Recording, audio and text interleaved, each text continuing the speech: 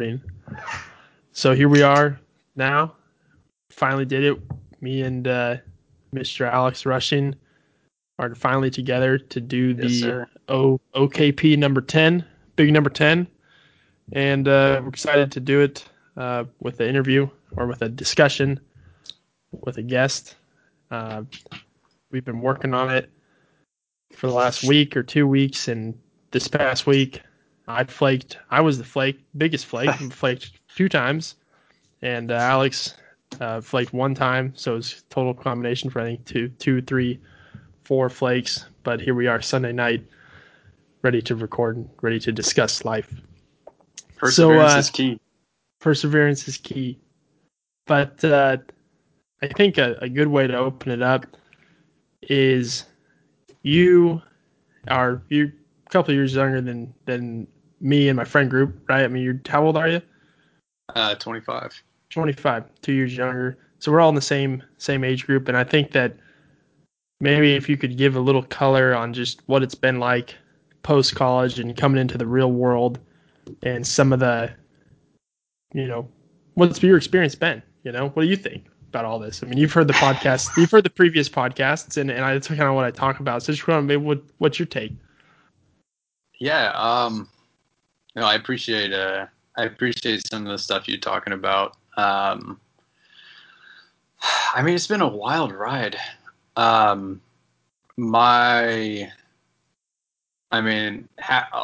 finished with college is 2016 in the Trump election. So that was I think everyone agrees that as we look back, as we move forward in time, that's going to be a pretty pivotal time or event. So that's been interesting. I think not because of that itself, but I think it's kind of a good signal point of like, this is kind of when I started entering the real world from school. For a little bit of background, I'm originally from the South, on the Gulf Coast, basically Alabama, but just barely Florida. Mm-hmm. I can almost see Alabama from where I'm sitting. And had a military family, so I moved around a little bit. So I don't have as thick of an accent as some of my peers or family members. And went overseas to high school. In the middle of high school, moved overseas, then moved back to Atlanta to go to school. So I went back to the South. And then after that, I got a job in Seattle. So it was my first time kind of living in the States outside of the South. It was the first time I ever went west of the Mississippi, really, when I moved out there. So that was also kind of an interesting cultural shift on a personal level. And I think I went out there to go work for, one of the big tech companies. I won't say names, but that's been quite an eye-opening experience as well. It's one of those things where from such a far distance, you really don't appreciate what it's like until you're kind of in the thick of it. Mm-hmm. And I moved out there with Dean, which, for context of people who don't know, is one of our mutual friends. So we've been together since we moved out there, and we've kind of, it's been nice to have a partner kind of to go through that process. So it's not the same, I think, moving with the military, and while you're still in school, it's a lot easier, I think, to make friends. You go to school and you see people, but when you're out in the real world, you don't have that structure. But I guess it's kind of a little overview of that. I think that you touched on a good point, is that, that's an interesting time. I too graduated, and along with basically all of us, our friend group pretty much all graduated in either 2015 or 2016. And that is a pivotal moment. And like you said, we all look back on 2016 to 2020, and politics aside, I mean, it was just a defining chapter in our history as individuals. And you in particular had quite a bit going on, it sounds like. I mean, I know I actually had forgotten about this, but you you did live in Italy for an extended period of time. So you have that cultural aspect to you, but then you also come back and like you said, the first time going across the Mississippi is basically your first entry into the real world. And as you just touched on, I mean, it's difficult to meet new friends. It's difficult to meet people, and you kind of just, like I touched on in one of my previous podcasts, I remember just asking myself a few months after I took off in the real world, just ask myself like, this is it, this is what we've been promised, or this is what we all, are supposed to be doing. And I mean, how was that for you? Especially with giving your contact in Italy and all the change that you had going on. I mean, yeah, I actually, I think, I apologize if you can hear anything in the background there. no problem. There's an interesting thing was when I was in Italy at the time, because both my parents were veterans, so I was able to get some of their GI Bill. But the catch to that was I had to go straight from high school to college. I couldn't take any time off, but I really wanted to take a gap year. And that's something that I've still kind of, I feel like, I mean, most people I feel like can relate to this. You just feel like you've kind of been working, the whole time, just straight into it. I interned or worked or did a co-op of some kind every break semester I had in college. So I never, since the summer after high school, I haven't really had a break. And that was a hard choice for me because I really wanted to take time off, and especially being in Europe at the time, that's where my network was. It's where my friends were. So making that jump was pretty big, and in some ways, I was ashamed of being from like the rural deep south, but it felt kind of like a regression in my mind. Actually, going to college back in the south, even though Atlanta is kind of a big city and it's happening. Back then, it was kind of like, man, I feel like I'm kind of forced into it a little bit. And like to your point, you're supposed to do this. You got to go to school. My mom didn't go to college, and to her, it was like, you got to do it. You got to go to school. You got to go to school. You got to go to school. You got to get your good job, and then you get married, have kids, settle down, and die. I don't know. I know it sounds kind of cliche, but I think that's the general societal storyline that we're told that we have to follow. That's exactly what I feel as well, and I think it makes total sense. And this is a hypothesis or a theory of mine that I've had for a little while, and I don't know, the specifics to your family situation, but with my family situation, neither one of my parents went to college, and neither one of them were from wealthy families at all. So they're kind of like, I've always kind of said that people that are in those roles, uh, you're kind of almost in survival mode, where it's like you can dream big, you can do all these things, but at the end of the day, it's like, dude, I didn't have the privilege of uh, having a family that can really provide for me.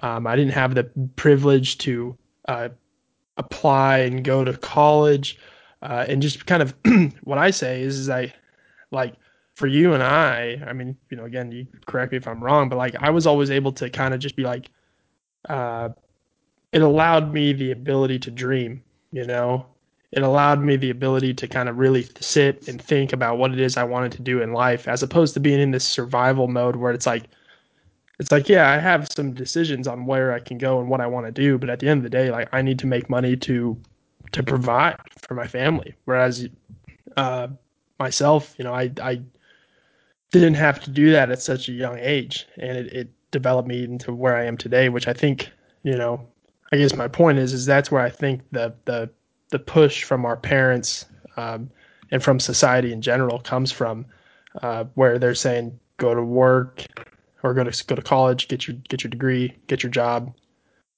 and so on and so forth. And I don't know where it ends. I really don't know how it ends. I don't know.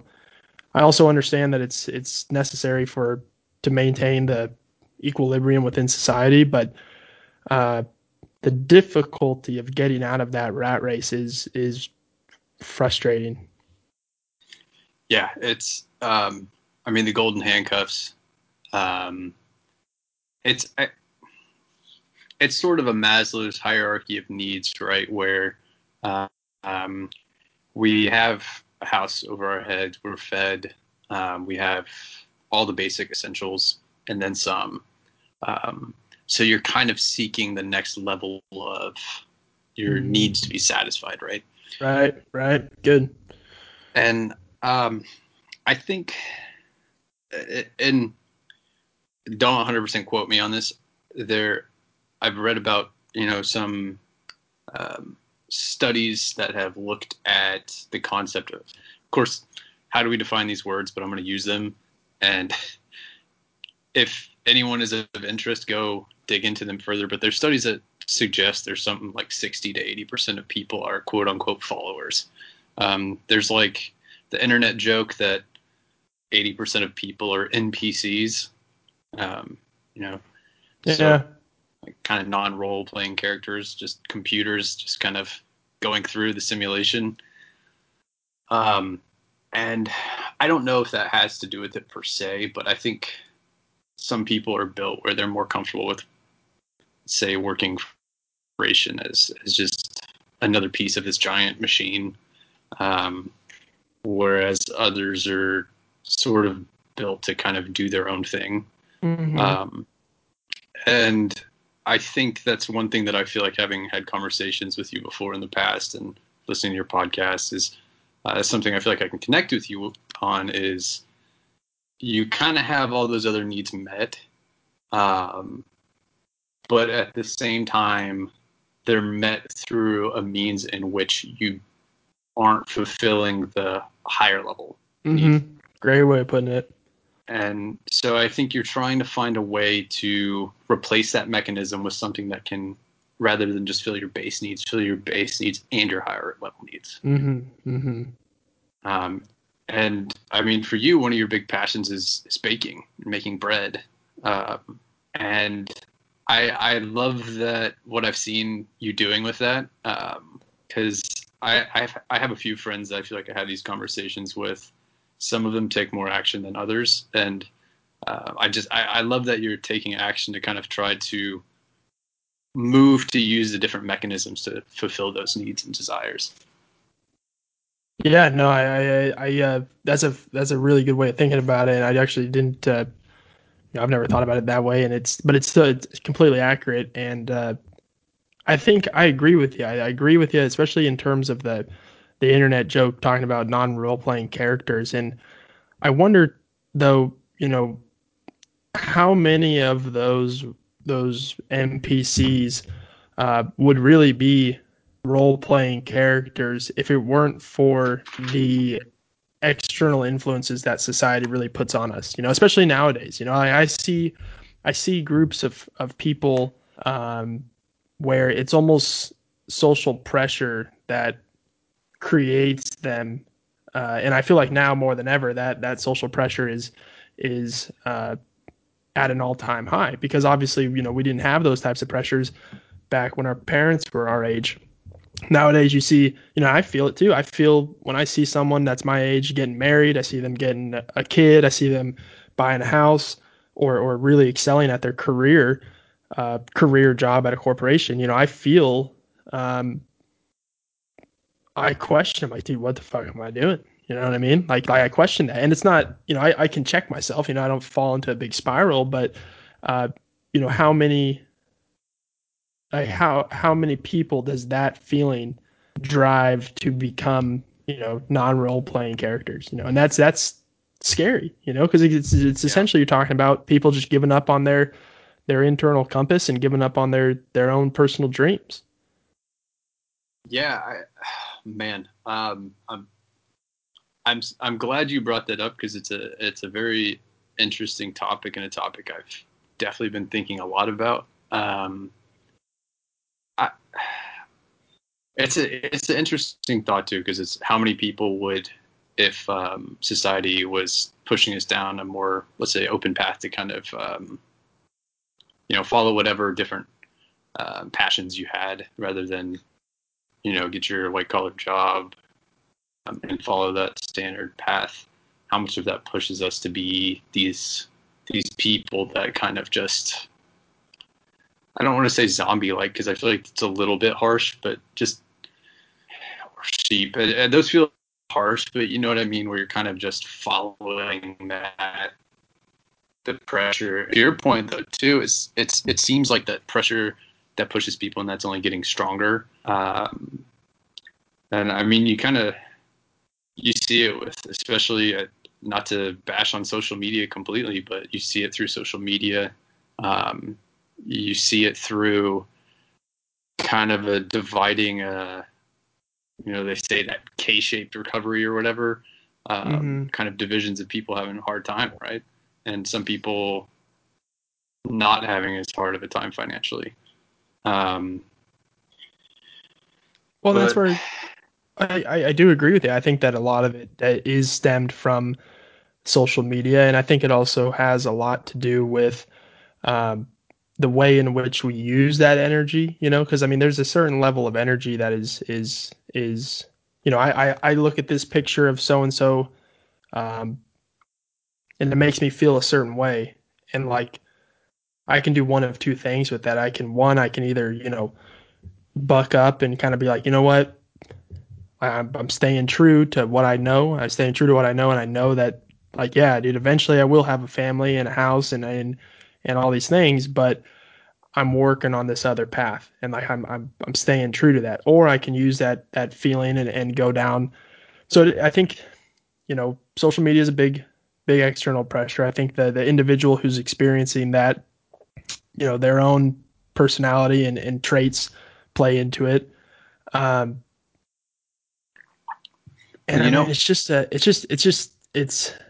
and then you have, like you said, you have socioeconomic issues where it's like there are people out there undoubtedly that straight up are in survival mode. They're in survival mode. It's like I can't, sorry, I can't do this, and that is, we save that problem for another conversation. But that's another story. That's another one. But I think, like you said, individuals like you and I, where it's like, what, we kind of see.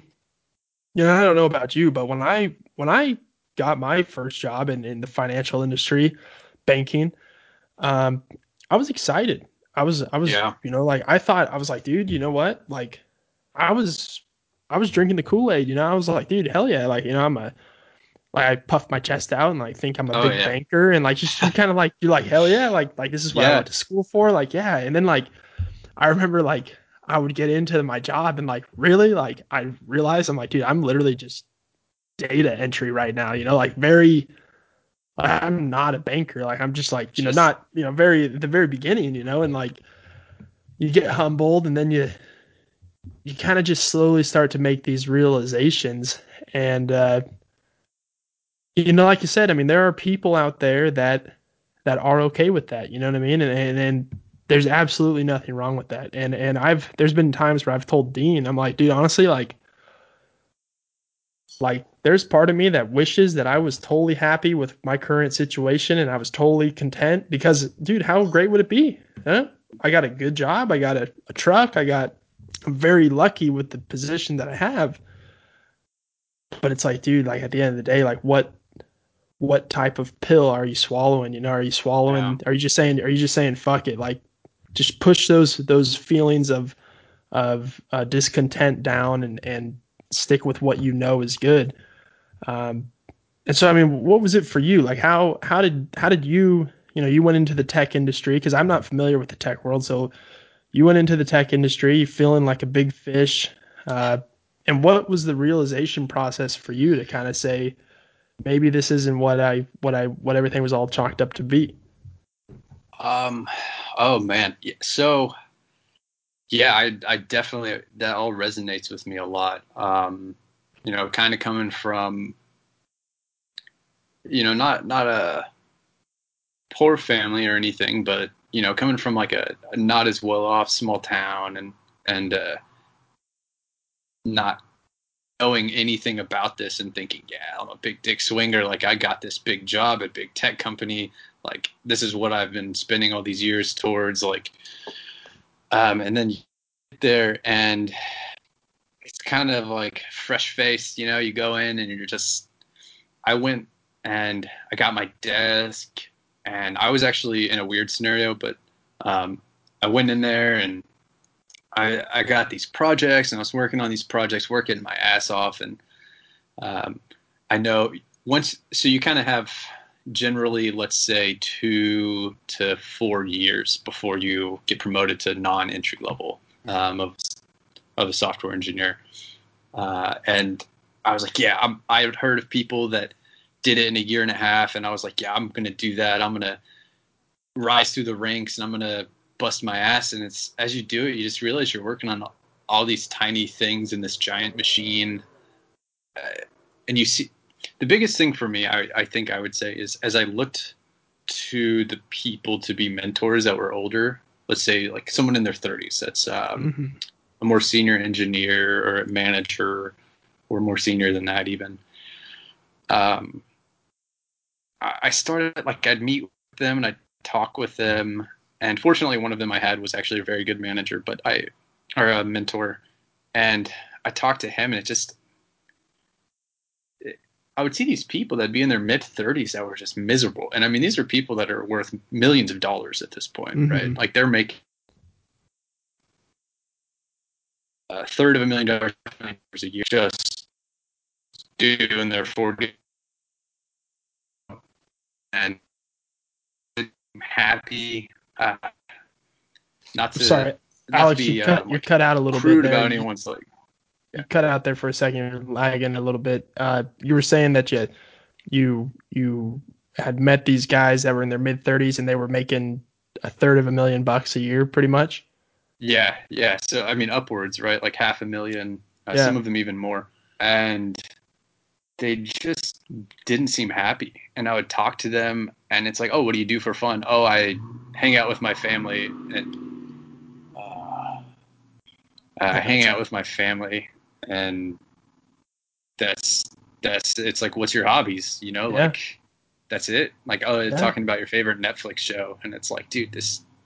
And a lot of them didn't seem like they took good care of their bodies. I mean, there's horror stories that I heard of, like, I mean, fortunately for me, I didn't experience this, but one of my managers actually had told me a story about his manager years back who actually just went home one day and died. He was like late 30s and just had a stroke and died. Yeah. And the guy had just worked in a corporate job went to college, corporate job, and that was that.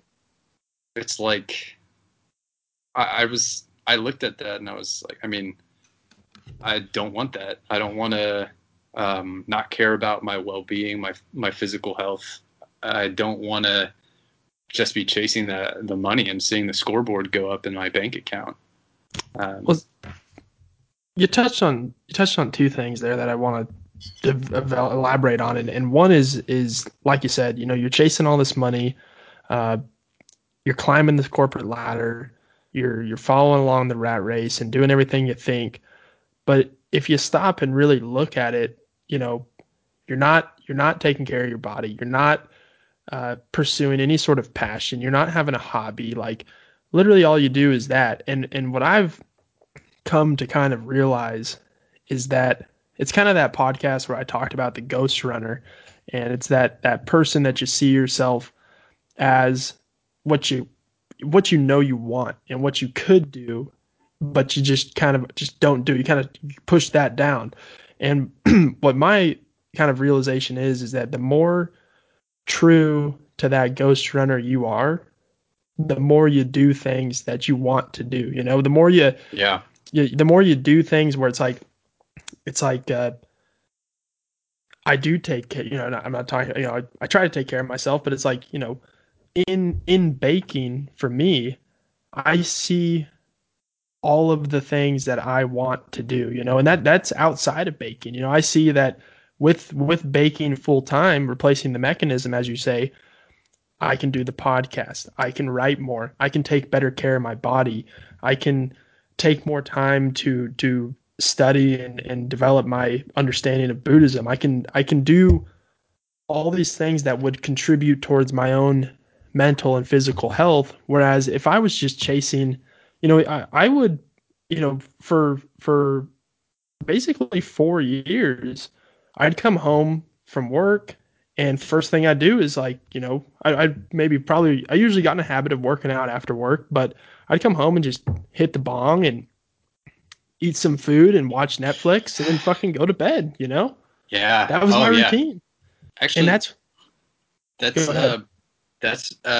an interesting point. I failed to mention this. I didn't think about it, but um, I when I first started working, I was super excited about it. And as I started putting myself so much into work because I was convinced I wanted to get that promotion and get that money, get that raise, I was doing the same thing, right? Like I'd come home, I'd crack open a beer. I wasn't running, I wasn't lifting, I wasn't.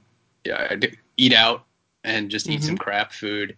Um, and I actually, a bit of a addition to this was when I moved there, I broke up with the girlfriend I'd been dating in college because I was moving Mm-hmm. across the country and all sorts of other things. Conversation for another time. But that coupled with the stress of working so much, I actually started having these insane stomach pains. Mm-hmm.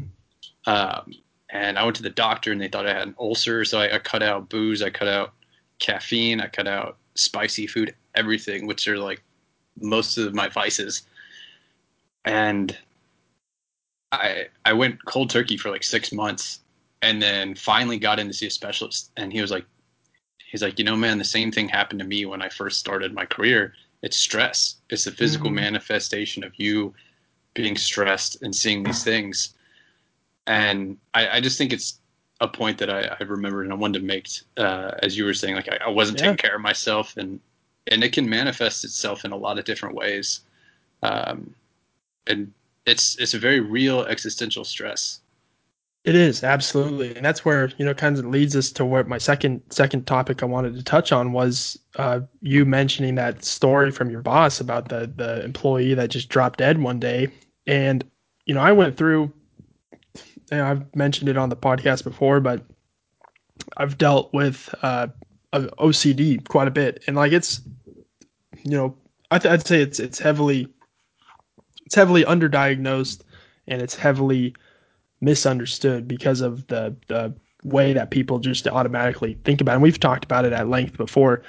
Um, but I went through a bad bout of a bad combination. It was OCD, but it was an existential kind of crisis that I was going through where, uh, dude, I could not stop thinking about the fragility of life. I would wake up and I would just I say it this way, and the way I say it, would be like, oh, that's a great way to think. But I'd wake up and be like, man, it's a miracle that I'm alive. Like, just, but it wasn't in like the grateful spiritual way. It was like, oh fuck, like, yeah, I'm fucking grateful to be alive. Like, I could get hit by a bus any day. Like, it was Yeah, just a really strange, 3-4 months of this year, and it was caused by a variety of things, I believe. But it really you know, thankful, not thankful, but thanks to OCD, really was so repetitive that it just forced me to kind of realize and understand that, dude, life, like what I've said is we don't think enough, and we don't have to think about it all the time, but we don't think enough about how we truly only have one life and how truly, miraculous it is that you and I are even conscious. Like I listened to, I've mentioned him before, Buddhist teacher. His name's Gil Fronsdal, and I was listening to a talk of his a week or two ago, and he was just lamenting on the point of just like, dude, like, just you're walking around and you're a conscious being. Like, just understand that you're just conscious. Like, that's miraculous in itself, and like having to the presence of mind to just stay in that moment and appreciate it is something truly special that every one of us has the ability to do. And so bringing it to the point of that dude who died, I don't in understanding the fragility of it all, I don't want that to happen. You know what I mean? I Yeah. understand that it can happen. You know, there are people that are our age that just don't wake up. And I want a meaningful life. I want to build and replace that mechanism. I don't like I've told my buddy Dominic a number of times. I'm like, bro, like, you know, if I were to just randomly die one day driving home from the office, like at my funeral or whatever, everybody would be like, oh, like, you know, they'd say the cliche things and whatnot. And I told Dominic, I'm like, bro, I hope that you go up there and you tell it like it is. And you'd be like, you know what, man?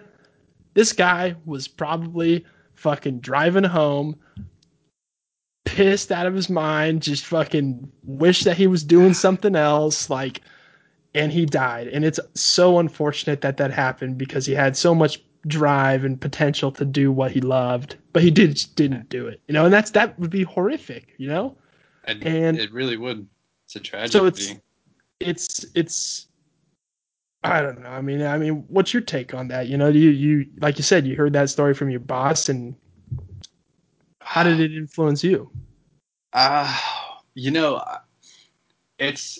I think that's one of the biggest differences based on what we're talking about between myself now and myself a few years ago is that I kind of got that. You hear that, and I mean, there's I don't know who would listen to this now or even years from now, this on the internet, and they hear that statement like, oh, life is fragile. You only have so much time. Do your thing. And you hear that, but you Mm-hmm. don't internalize that. And I think the big difference is internalizing that. Mm-hmm. So when I first heard the story, it didn't hit me as hard until I had my first experiences of like, man, what the fuck am I doing here? Like this sucks. I'm, typing away at a keyboard all day, working on stuff I don't care about, and I could just die. I could just die. Yeah. Like, I mean, and I. What do you I think brought? I'm sorry. Go ahead. Continue. I sent you an article the other day about which if you're able That's to, you right. should link it in your description. I will. Yeah. I Yeah. really recommend it. It's on Wait But Why. It's a blog post. But the concept is about your life in like 1 hour increments or 1 day increments. I kind of forget, but it has this chart that's like, oh, if you're this age, this is about how much time you have, and it's broken into sections of this is the average amount of time someone spends in school, the average amount of time they spend in college, working, retirement, and like one of the things that it says, and this hit me really hard. One of the more senior engineers I spoke to sent this to me. Um, in this article, it says by the time you are 18, you have spent 80% of those life points or the time that you're ever going to spend with your parents ever. Mm-hmm. Yeah. Yeah. Yeah. Yeah. And, I mean, I love my parents and I love spending time with them. Sometimes, you can get on each other's nerves, but it's just like, holy shit, 18. And it's like, I'm 25. What does that Mm-hmm. mean? Mm-hmm. Yeah. And I think, I think it's easy for us to get caught up, whether we realize it or not, um, looking at life sort of like a game. Um, and I don't mean that in a good way. I think life should be playful. Actually, I think Alan Watts says something about that. Like life should be a dance. It should be playful. Mm-hmm. Um, but in the sense that um, we can look at numbers and see it as a scoreboard, or Right. we can look at objects and see it as a scoreboard. Mm-hmm. Um, and I'm not a psychologist. I don't know the answers to this, but think about Tinder, right? They gamified dating, um, social media. It's the likes you have, and those are the things. For whatever reason, our brain is wired to just be sucked into that. Um, but that's, I think, generally not what people want. They just don't quite realize um, that they're sucked into chasing that. Exactly. And that's where, you know, I think, you know, just to touch on I think the quote that you're thinking about with Watts is I just saw it recently too. It was, uh, the meaning of life is to be, uh, so engrossed in what you're working on that it becomes play or something like that. And I think that you're, so that's the thing. So this is the big question is I totally agree. I think we're all wrapped up. I think naturally, um, us as a species, as humans, are evolved to have whatever that mechanism is, that uh, competitive mechanism. Uh, and now it's been exaggerated times 10 with the advent of social media and whatnot. What is it that, like, what does it take to really wake people up? And what was it that made you kind of have that realization that, and I'm right there with you. You hear it all the time, like you said, life is fragile. You only got one life. It's very cliche, but there comes a point where it's like you finally get it, and you're like, and some people I think don't get it. I don't think they ever get it. I think they die not getting it. Um, I'm very unfortunate. But what was it for you? You think that kind of woke you up and been like, okay, it's not what it's not that I realize this. Yeah. So I think originally I had this idea, that I need to make money and provide for my family. And to some extent I still do, but I feel like I've reached a point where I could do that. And as I was going on this journey, I would say there are a few instances, I wouldn't say a single one, but a few instances that kind of built on each other that started making me think about it. Um, I think one big one is I'm really close with my family, and my older sisters all have kids. I have like 8 nieces and nephews now, and the oldest one I helped a lot with when she was young. I watched her, I changed her diapers, and so I'm a little bit um, parental, sort of like my sister. Kind of her and her didn't stay together, so in a sense, I've kind of always been the consistent fatherly figure to her in a way. Mm-hmm. And every summer she goes home, or she goes to her father's family. And when I was in college, her father died in a car accident. And I was in Atlanta, and I drove down to Alabama, which is where my sister lives. And I was with her when she told her. And it was like this moment of, holy shit. Like, I mean, he was young, right? He was like late 20s. Oh, wow. And that was one of the first big ones to me where I was like, damn, um, that's right there. And it was a few things like that. That one was a big, powerful one. I had some friends of mine from school that died. Um, and it was kind of all these things building on top of each other. Um, and I started, I still didn't get it until I got into the workforce, and being at this big tech company and thinking more and more. And like, obviously, I mean, I'm not making millions of dollars by any stretch of the imagination, but there's just so much more money than I had ever seen, or like anyone in my family had ever seen. And I knew how happy I was when I was growing up. I had great friends. I never really wanted much. And I realized like more and more people in my life actually were passing away in a like kind of a sad way. And then seeing these people, like I was telling you about, these older people that are up the ladder, and it's like they have nothing to show for it besides money. Mm-hmm. And I was like, I don't need that much money to be happy. Like I'm less happy now, and I have so much more money. Like, what am I doing here? Um, of course, I say that as I still have this job. Hence one of the reasons Yeah. why I'm Yeah. not specifically giving any names. Um, but that's what really kind of kickstarted me into thinking about calculating how do I leverage the opportunity that I have Mm-hmm. now, so that I can very quickly pivot away from that and do things Right. that I actually care about, like to the point of finding a new mechanism. Yeah. Yeah. Yeah. That's great. I really like that way that you said it early in the podcast, and I'm going to continue to use that as replacing the mechanism.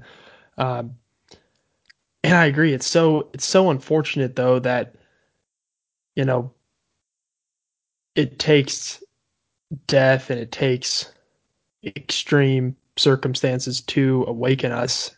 And some of us even do go through those extreme circumstances and still don't uh, begin to realize uh, how fragile and how you know I can't really find a better way to say it other than you kind of just wake up and I don't know. I think a thing for me personally, when I would see it, I would talk to older people and I would talk to people that were more experienced in my industry, and everything that I noticed was that when they got into my industry, they all were uh, married. They had a kid. They, were in that game already. They were in the game where it's like I developed my meaning from my family. I developed my meaning for providing for my family, and I'm happy to do so. And maybe I'm not happy that I spend 8 to 10 hours a day at this job, Right. but it's literally it's like you have to do that. And every time I would hear that story, I'd always ask it. I would say, how'd you get started? And they would say, well, I had a kid, and like it was so common. And I was just sit there and be like, man, like what am I doing? Like, I don't have a kid. I don't have a job. I don't have a kid. I don't have a wife. I don't have a house. Yeah. I'm very lucky with having been, debt free and whatnot. What am I doing here? And I was thinking about this earlier today or earlier this weekend, and it was, you know, like I've always considered myself to be a dreamer, and I am. I know I am. I dream big, and I dream. I'm a very emotional guy, and I daydream, and I fucking you know I feel like I'm like when I was like, playing baseball and I was a little kid, like I would just sit there and just dream about all these things and like just what I would do and as a professional and what I would do as a baseball player and all these different things. And now it's become, that's never left, and I don't think it ever will. And Yeah. I um, hope not. It's one of the things I love about you. that's what I appreciate that. I hope it doesn't either. And it's it's what I was thinking about was like, okay, I quit baseball when I was like 21 or something like that. And at that point, basically, I was saying, I'm ending that dream of mine. And it's like society says, it's like, okay, that dream's over. Time to get in the workforce, time to keep going. Uh, Right. it's not blatant, but it's just kind of the way things were supposed to go. And I was thinking, I'm like, man, like we ask individuals to stop dreaming at such a young age. You know what I mean? Like, at least it, Absolutely. it, it feels that way. It's like I'm 21, and if I think about what I knew as an individual at 21 versus what I know now, it's like just the growth has been so much, and it's like, dude, like I can't imagine telling a 21-year-old to just give up, man. Just get your head to the grindstone and work your way up at the ladder. And I know that that's not what actually happens. Nobody deliberately says that, but I feel like it's something we all feel. You know what I mean? I don't know. It's definitely implied. I'm sorry, you cut out there for a second. You said did you say it's definitely implied?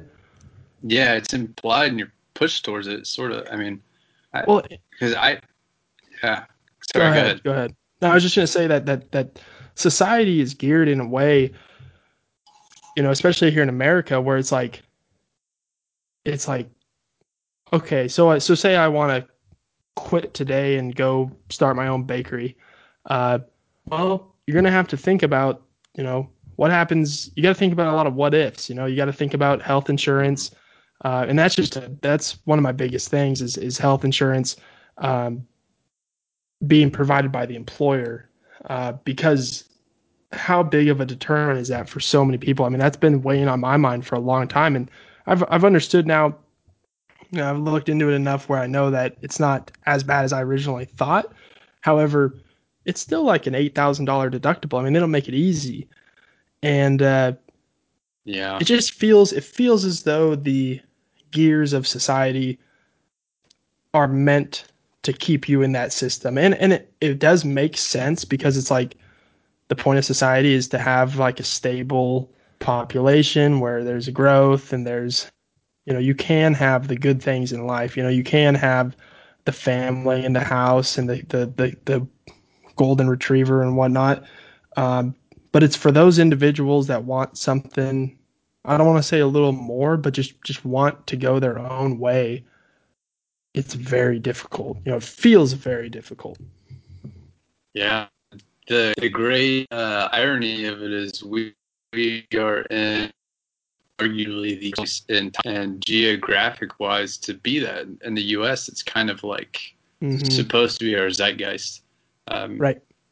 And, I very much I empathize with your story too with baseball and feeling like you have to kind of give up your dream, because it was soccer for me, right? And I was playing in Italy at a pretty competitive level, and it's like at a certain point you realize you're either not good enough or it's just not going to happen, and you kind of have to split, right?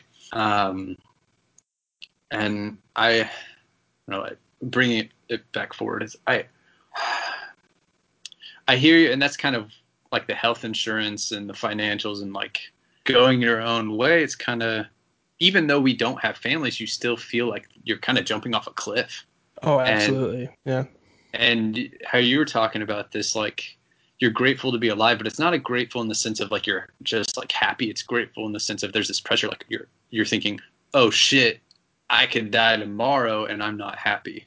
I could die tomorrow and people are not going to say what I want them to say at my funeral. Sure. And I do think if you start thinking about it from a lens of I had a friend say this to me a long time ago.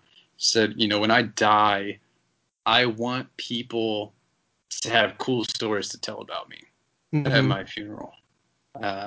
And I think if you think about life kind of from that perspective, or like you think about that as like that's your goal, not just providing for family, which it's like, yes, I want to do that, but I shouldn't have to sacrifice all these things. And I don't know, I guess it's strange how to a certain extent there's really not that many risks, right? Like the closest thing you have to a dependent on you or a thing to tie you down is a girlfriend, and that's not even necessarily something that's tying you down, right? And it's scary. Well, go ahead. If you got some, I was just gonna say it's scary, but it's like if you're clever about it, like right now you're kind of do baking in tandem with working, and you're building that up, and so it's like there are ways that you can kind of be smarter about it, and it's I think always going to be scary. Right. No matter what, and I totally agree with you there. And one thing that I did want to say a touch on, you did say you talked about the irony with us being in America, and it's supposed to be this land of great opportunity. I was like, as you know, one of the big things that I like to think about is, and it's spoken about in Buddhist tradition quite often, is they talk about liberation, could also be freedom, whatever. But really asking myself, what does it mean to be free? And what I was thinking about in relation to the United States is that we think that, what I've realized is that just because you're in the United States does not mean you're free. It means that you have the opportunity to become free. You know what I mean? Yes, I like the way you put that. Right. So you don't it's the pursuit of happiness, not happiness. Right. Exactly. It's not. Yeah. Absolutely. And so it's where it's like, well, you live in a free country, and it's like, well, but I'm not free because it's like I have to go. When we did go to the office, I have to go to the office today. And then once I'm done at the office, I'm tired, and I hit the gym, I come home, I shower, and it's time to do it all over again. And it's like that's not freedom to me. And I think the deeper you contemplate freedom, the deeper you contemplate truth, the more you realize you're like, dude, like the more you realize you're not free. And I think the more you realize that there are going to be risks to become truly free on a personal level. And that's where, kind of leads me into what we were texting about yesterday is, you say it's scary, and no doubt I this is something I think about all the time, and I'm always scared about it. But I was thinking about it the other day, and I don't ask myself this question ever really, but I asked myself this the other day, and it was, because I've recently been making a budget, and it's pretty detailed. I think it's pretty good. I need to factor in my costs for running the bakery, uh, but I think I've got it. That's kind of the missing piece of the budget. But I had all my expenses laid out and my one-time expenses throughout the year and everything. And I was looking at it, and I was looking at my current levels of savings and investments and stuff. And I was like, it's not that bad. Like, this is definitely doable. You have a not a massive backstop, but you have a good sized backstop. And Right. I asked myself, I'm like, dude, what are you really afraid of? And I don't, it's still something I'm chewing on and trying to digest. But it's like you said, it's like, we don't have that many dependents. We don't have dependents at all. Yeah, you can, you know, if you want to classify the girlfriend as that, but it's like at the same time, it's like, like she's her own individual. I'm my own individual. Like the only thing, it's more of a I long to take her out on a date and be able to buy her dinner or nice, whatever every now and then and stuff. But at the end of the day, you're your own dependent, and Yeah. what is there to be afraid of? Let's think. I mean, it's like, okay, am I going to lose all my money tomorrow? Like that was a big thing for me. I always liken it to, you could say jumping off a cliff. I always liken it to holding on to the edge of a pool, and you know, eventually you got to just let go of the edge. And uh, I think there's that fear of just drowning immediately and just being like, oh fuck, I'm gone. Um, Yeah. I like that and it's analogy. it's just it's an interesting thing to think about. I just don't quite know where and when the breaking point is. And the more I've talked to entrepreneurs and people who did this their own way, and the more I realize people like you and people like me, um, like we have it very good. Like we aren't, as we've said before, we aren't married. We don't have kids. We don't have a house. I know people who have kids, who are married, who do have a house, who are older than us, who still did it. And Hmm.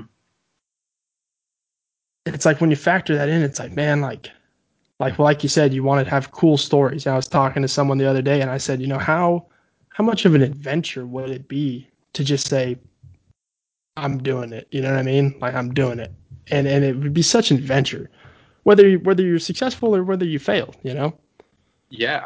I really like where you're going with there, and I really like the pool analogy because to a certain extent, if you haven't done any sort of preparation and you just let go, you Mm-hmm. will flail around and you might drown, or you Mm-hmm. might figure out how to flail in such a way that you're okay. Um, but it's kind of there's this idea that my friend mentioned to me that I really like about casting a vote for yourself. And the way I was kind of thinking about it Right. separately from him was, putting a bet on yourself. Like, it's kind of like we're willing to buy a stock, or you're willing to bet on a racehorse that you don't know about, or a sports team you don't know. But if you know yourself and you know you're building those skills, you're learning how to swim. Let's say with the analogy, like you know how to tread water, and you even have some minor floaties, even like you've saved some money, Mm-hmm. like which we have no dependents and we have white collar jobs. It's kind of like you just kind of live and you save money in that state. Yeah. Yeah. Yeah. So it's like it's sort of betting on yourself. Like, hey, I know how to fucking swim. Not only do I know how to swim, I know how to swim fast as fuck. Like, Mm-hmm. and uh, I think we're just kind of wired to be scared of the unknown. Um, and like I'm back in my hometown, and I'm I'm trying to get into rental properties, right? As trying to find a niche, a different cash flow of something that I actually am more interested in. and it's scary. Like I've been doing all this research and I have this knowledge, and I have these people, and it's like I'm scared to make that plunge, right? But at the same time, I'm more scared to end up in that scenario like we were talking about, where I don't have any cool stories at my funeral, and my real homie is like, yeah, he was fucking miserable and didn't do what he wanted to do. It's like that to me. I'm more scared. It seems like you are as well, and I think that's a sort of a great place to be in, actually. But I think I like this idea of voting on yourself or betting on yourself. It's like if you're willing to buy a stock that you don't even fully understand, like, but you know that I'm building this skill, I'm getting good at baking, I'm figuring out how to produce this better, like, bet on yourself. Right. No, and you're totally. I mean, that's where I've seen this quote. Like, it's kind of a cheesy. I don't know if it's a lyric or what, but it's like, I stacked all the chips on me or something like that. And honestly, it's like it's when you say it, when you put it that way, put it that way as in like we will just toss money at a stock or toss money at a racehorse or a lottery machine, but you won't do it yourself. And I think that's kind of just the nature of life in and of itself is just that constant battle with self-doubt, with self-confidence, and it's just ever changing. It's tough to get in a constant flow. And I think especially for individuals like yourself and myself, where we are very analytical about things and very think very deeply about the decisions that we make, uh, it's much more natural for us to be very hesitant to let go, as opposed to like we've got plenty. I've got plenty of friends who are much more daredevils, much more risky, who are like, dude, yeah, I took one swim lesson 5 years ago. Fuck it, I'll jump off the diving board, and Yeah. and like you said, some sink, some swim. But for people that are very analytical, I think it makes it much more difficult to let go. But I think that once you let go, it's going to be a much smoother dive than if you were to just say fuck it and just jump off. But so yeah, I mean, I think I don't know. It's an ever working process, and I think it's what I've really thought about is it's interesting for again people like you and I because uh, neither one we haven't made those decisions yet, and we haven't made that leap. Uh, and so it's interesting to discuss this because this conversation is to be determined. You know what I mean? It's to be continued. It's to be continued. I have a great friend of mine who uh, uh, loves to do. His passion is pottery. He makes these great mugs and vases and whatnot. And he was in, not to I would say his name, but he was in the corporate world for a very short period of time. Just went in 3 or 4 months, said he knew it right away. He's like, I'm fucking out of here. I'm out. And he's been working on pottery ever since, and now he's really getting into it as trying to make it his sole mechanism. Um, and again, that story is to be continued, and I think it's just interesting to talk about these types of dilemmas and these types of growth circumstances that people like us go through. Um, and it's all about, at the end of the day, I think it's all about developing or giving yourself the opportunity to develop some sort of meaning in life. You know what I mean? It's to break away from the ball and chain. Uh, and like I said, I'm telling you in my podcast about bacon.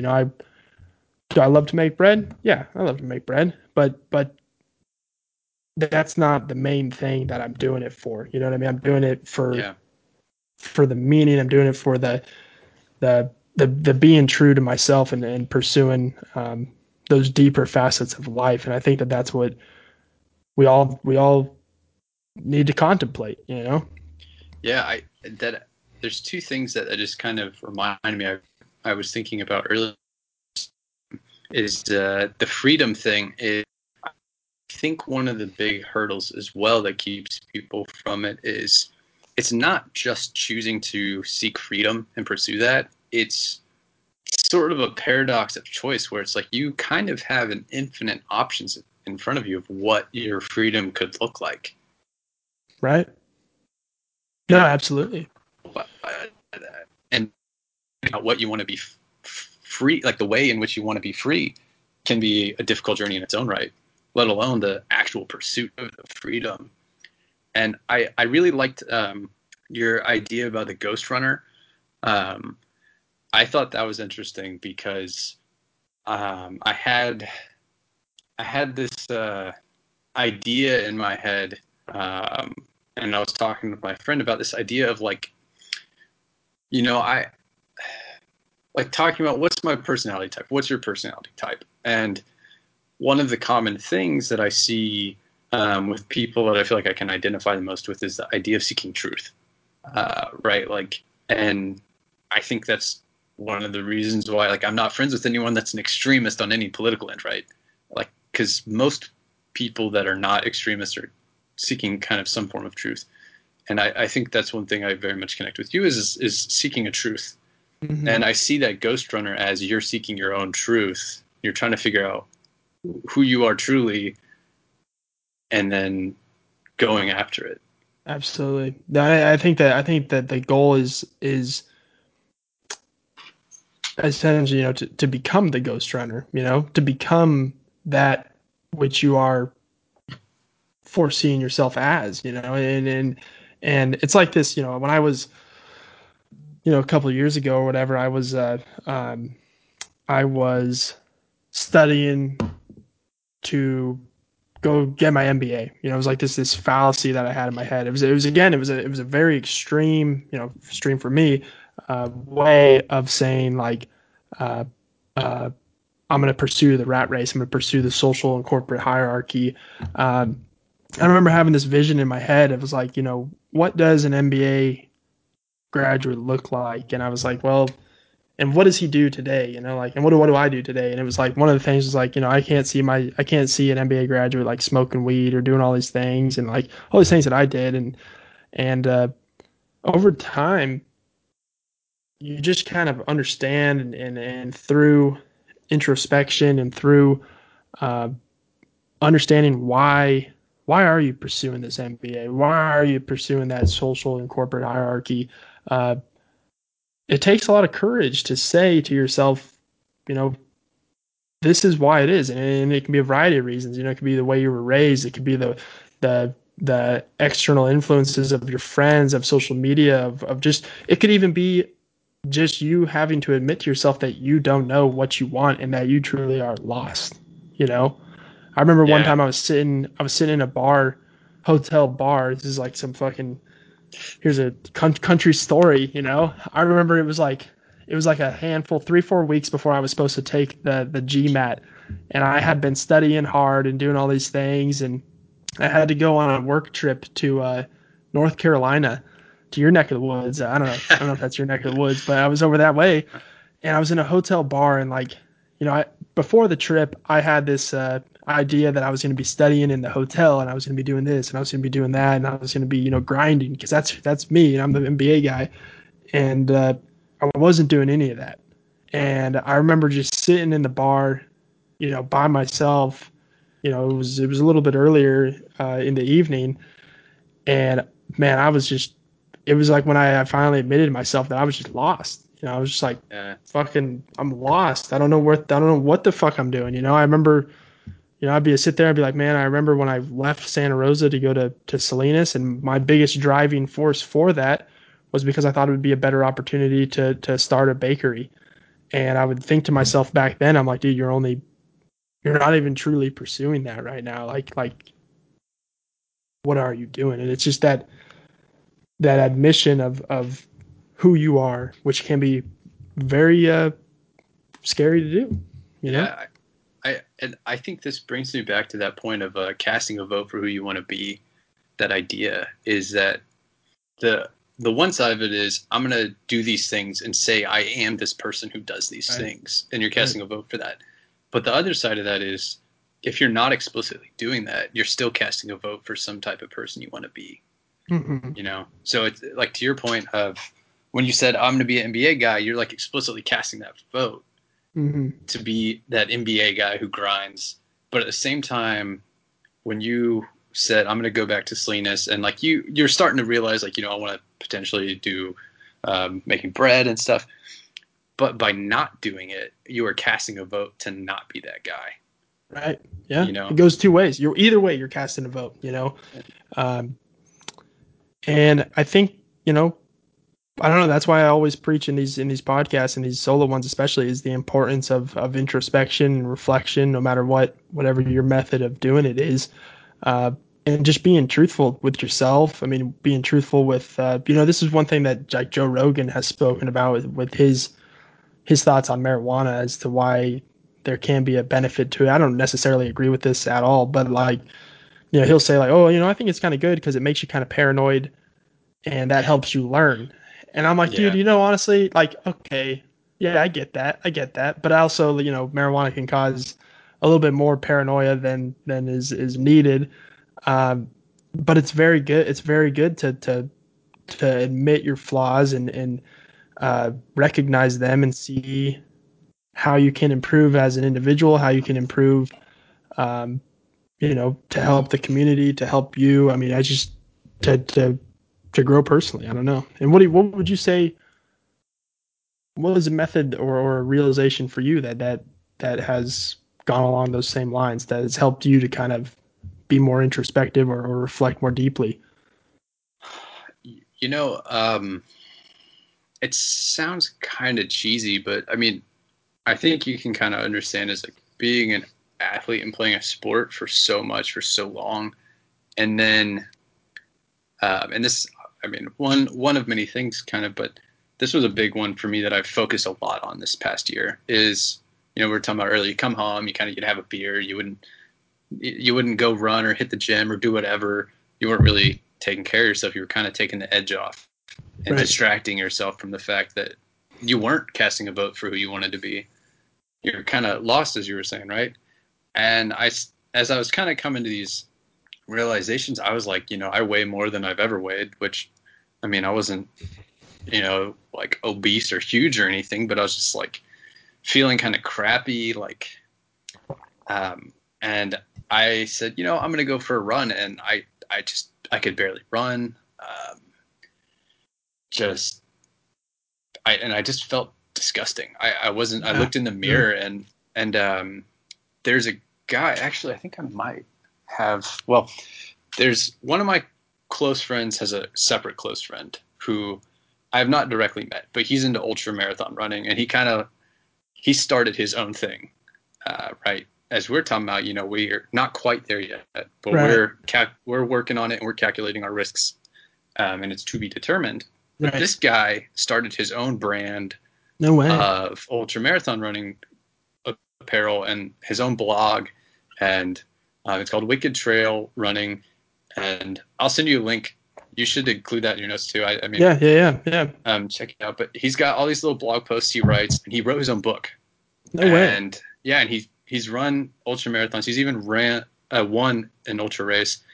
And this guy kind of put on, like, it pushed me. I started reading about ultra marathon, and it kind of pushed me in the directions of like David Goggins, who's kind of another big influence in this realm of, let's say, guys sort of like our demographic, right? Right. And he was talking about all these things, and don't be poopy pants, and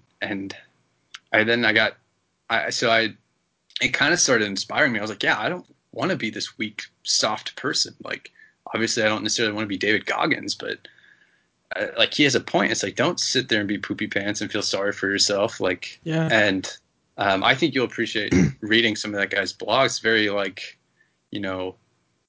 this is why I do things I do. This is why you should feel discomfort. This is why, like, one of his things is seek discomfort. Yeah. And it got me back into running a lot. And I don't listen to any music, so it's become a meditative period for me. And I don't know, I think and then I got COVID, and I felt like I was in the worst physical shape of my life. And I just kind of looked in the mirror, and one of David Goggins' things was I was listening to his book in audio format. Yeah. And he called it the accountability mirror. And I was just looking at myself and I was like, you got to fix this, man. And Yeah. I've lost like 16 pounds this year. No way. And like, my goal is to run a marathon, and then I want to try to do an Ironman and have a really cheap, shitty bike. That's a whole conversation that's separate. Um, because they estimate it costs like 20 grand to do an Ironman, and I'm No like, way. that's way too much fucking money. So I want to prove that I can do it on shitty equipment as well. So I Yeah. got to Yeah. train Yeah. extra hard. Yeah.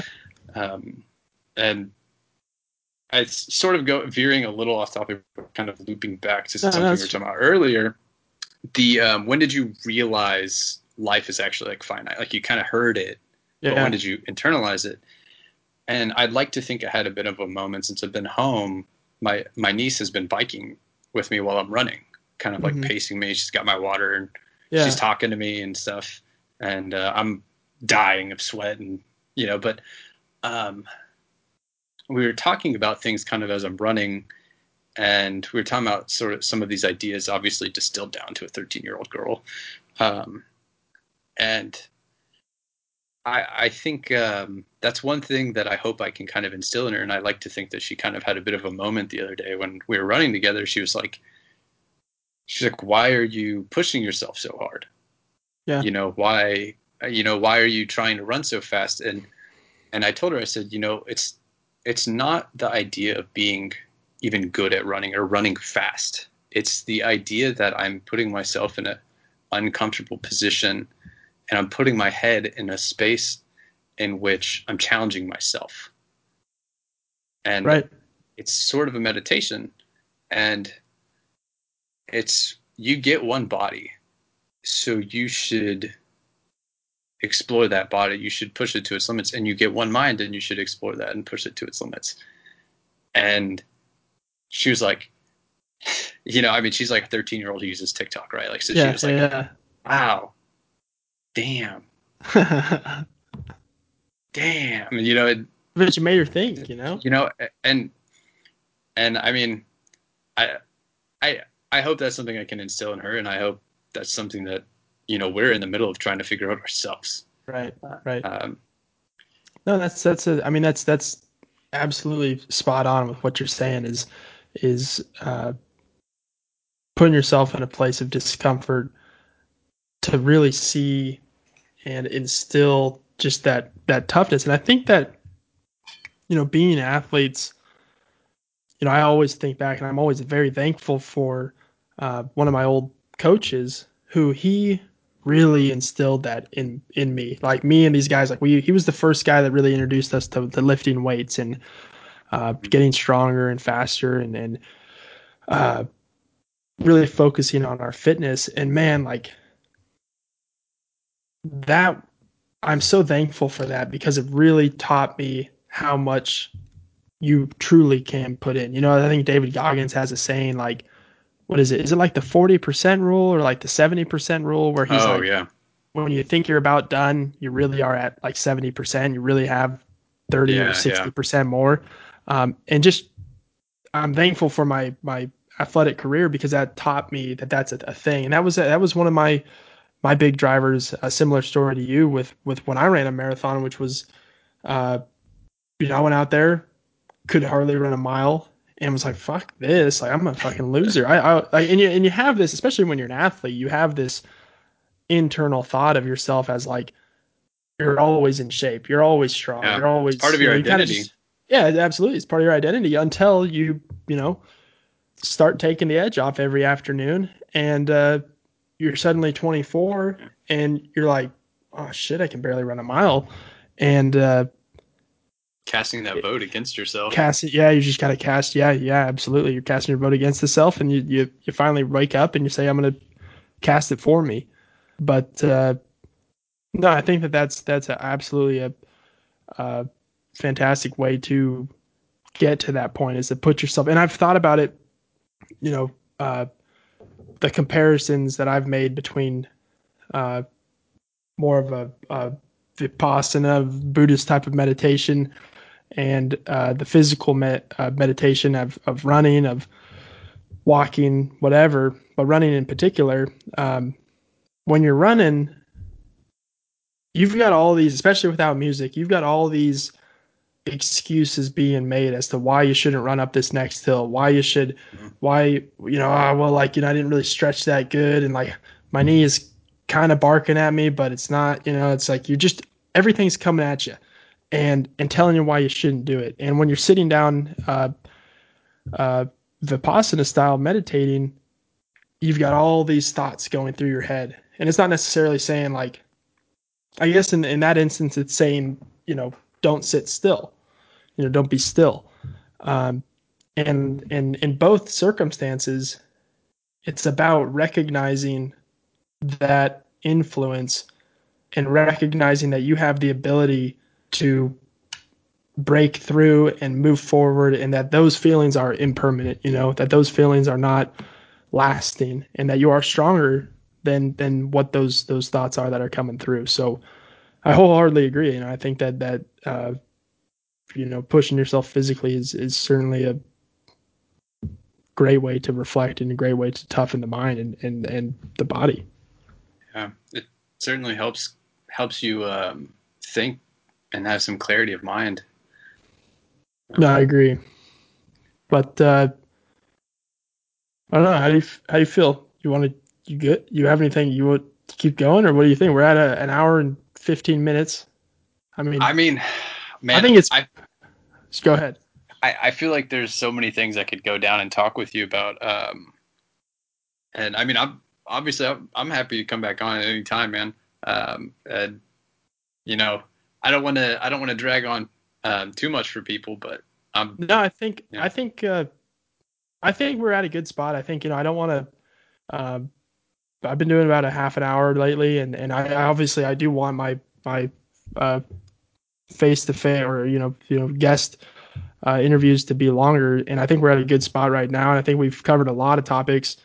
Really, I think we went really well. And yeah, I think that we should definitely have a part two and a part three, and I think like you said, we can go down a lot of different rabbit holes together. And uh, I thought this was great. I thought it was really good. Yeah, man.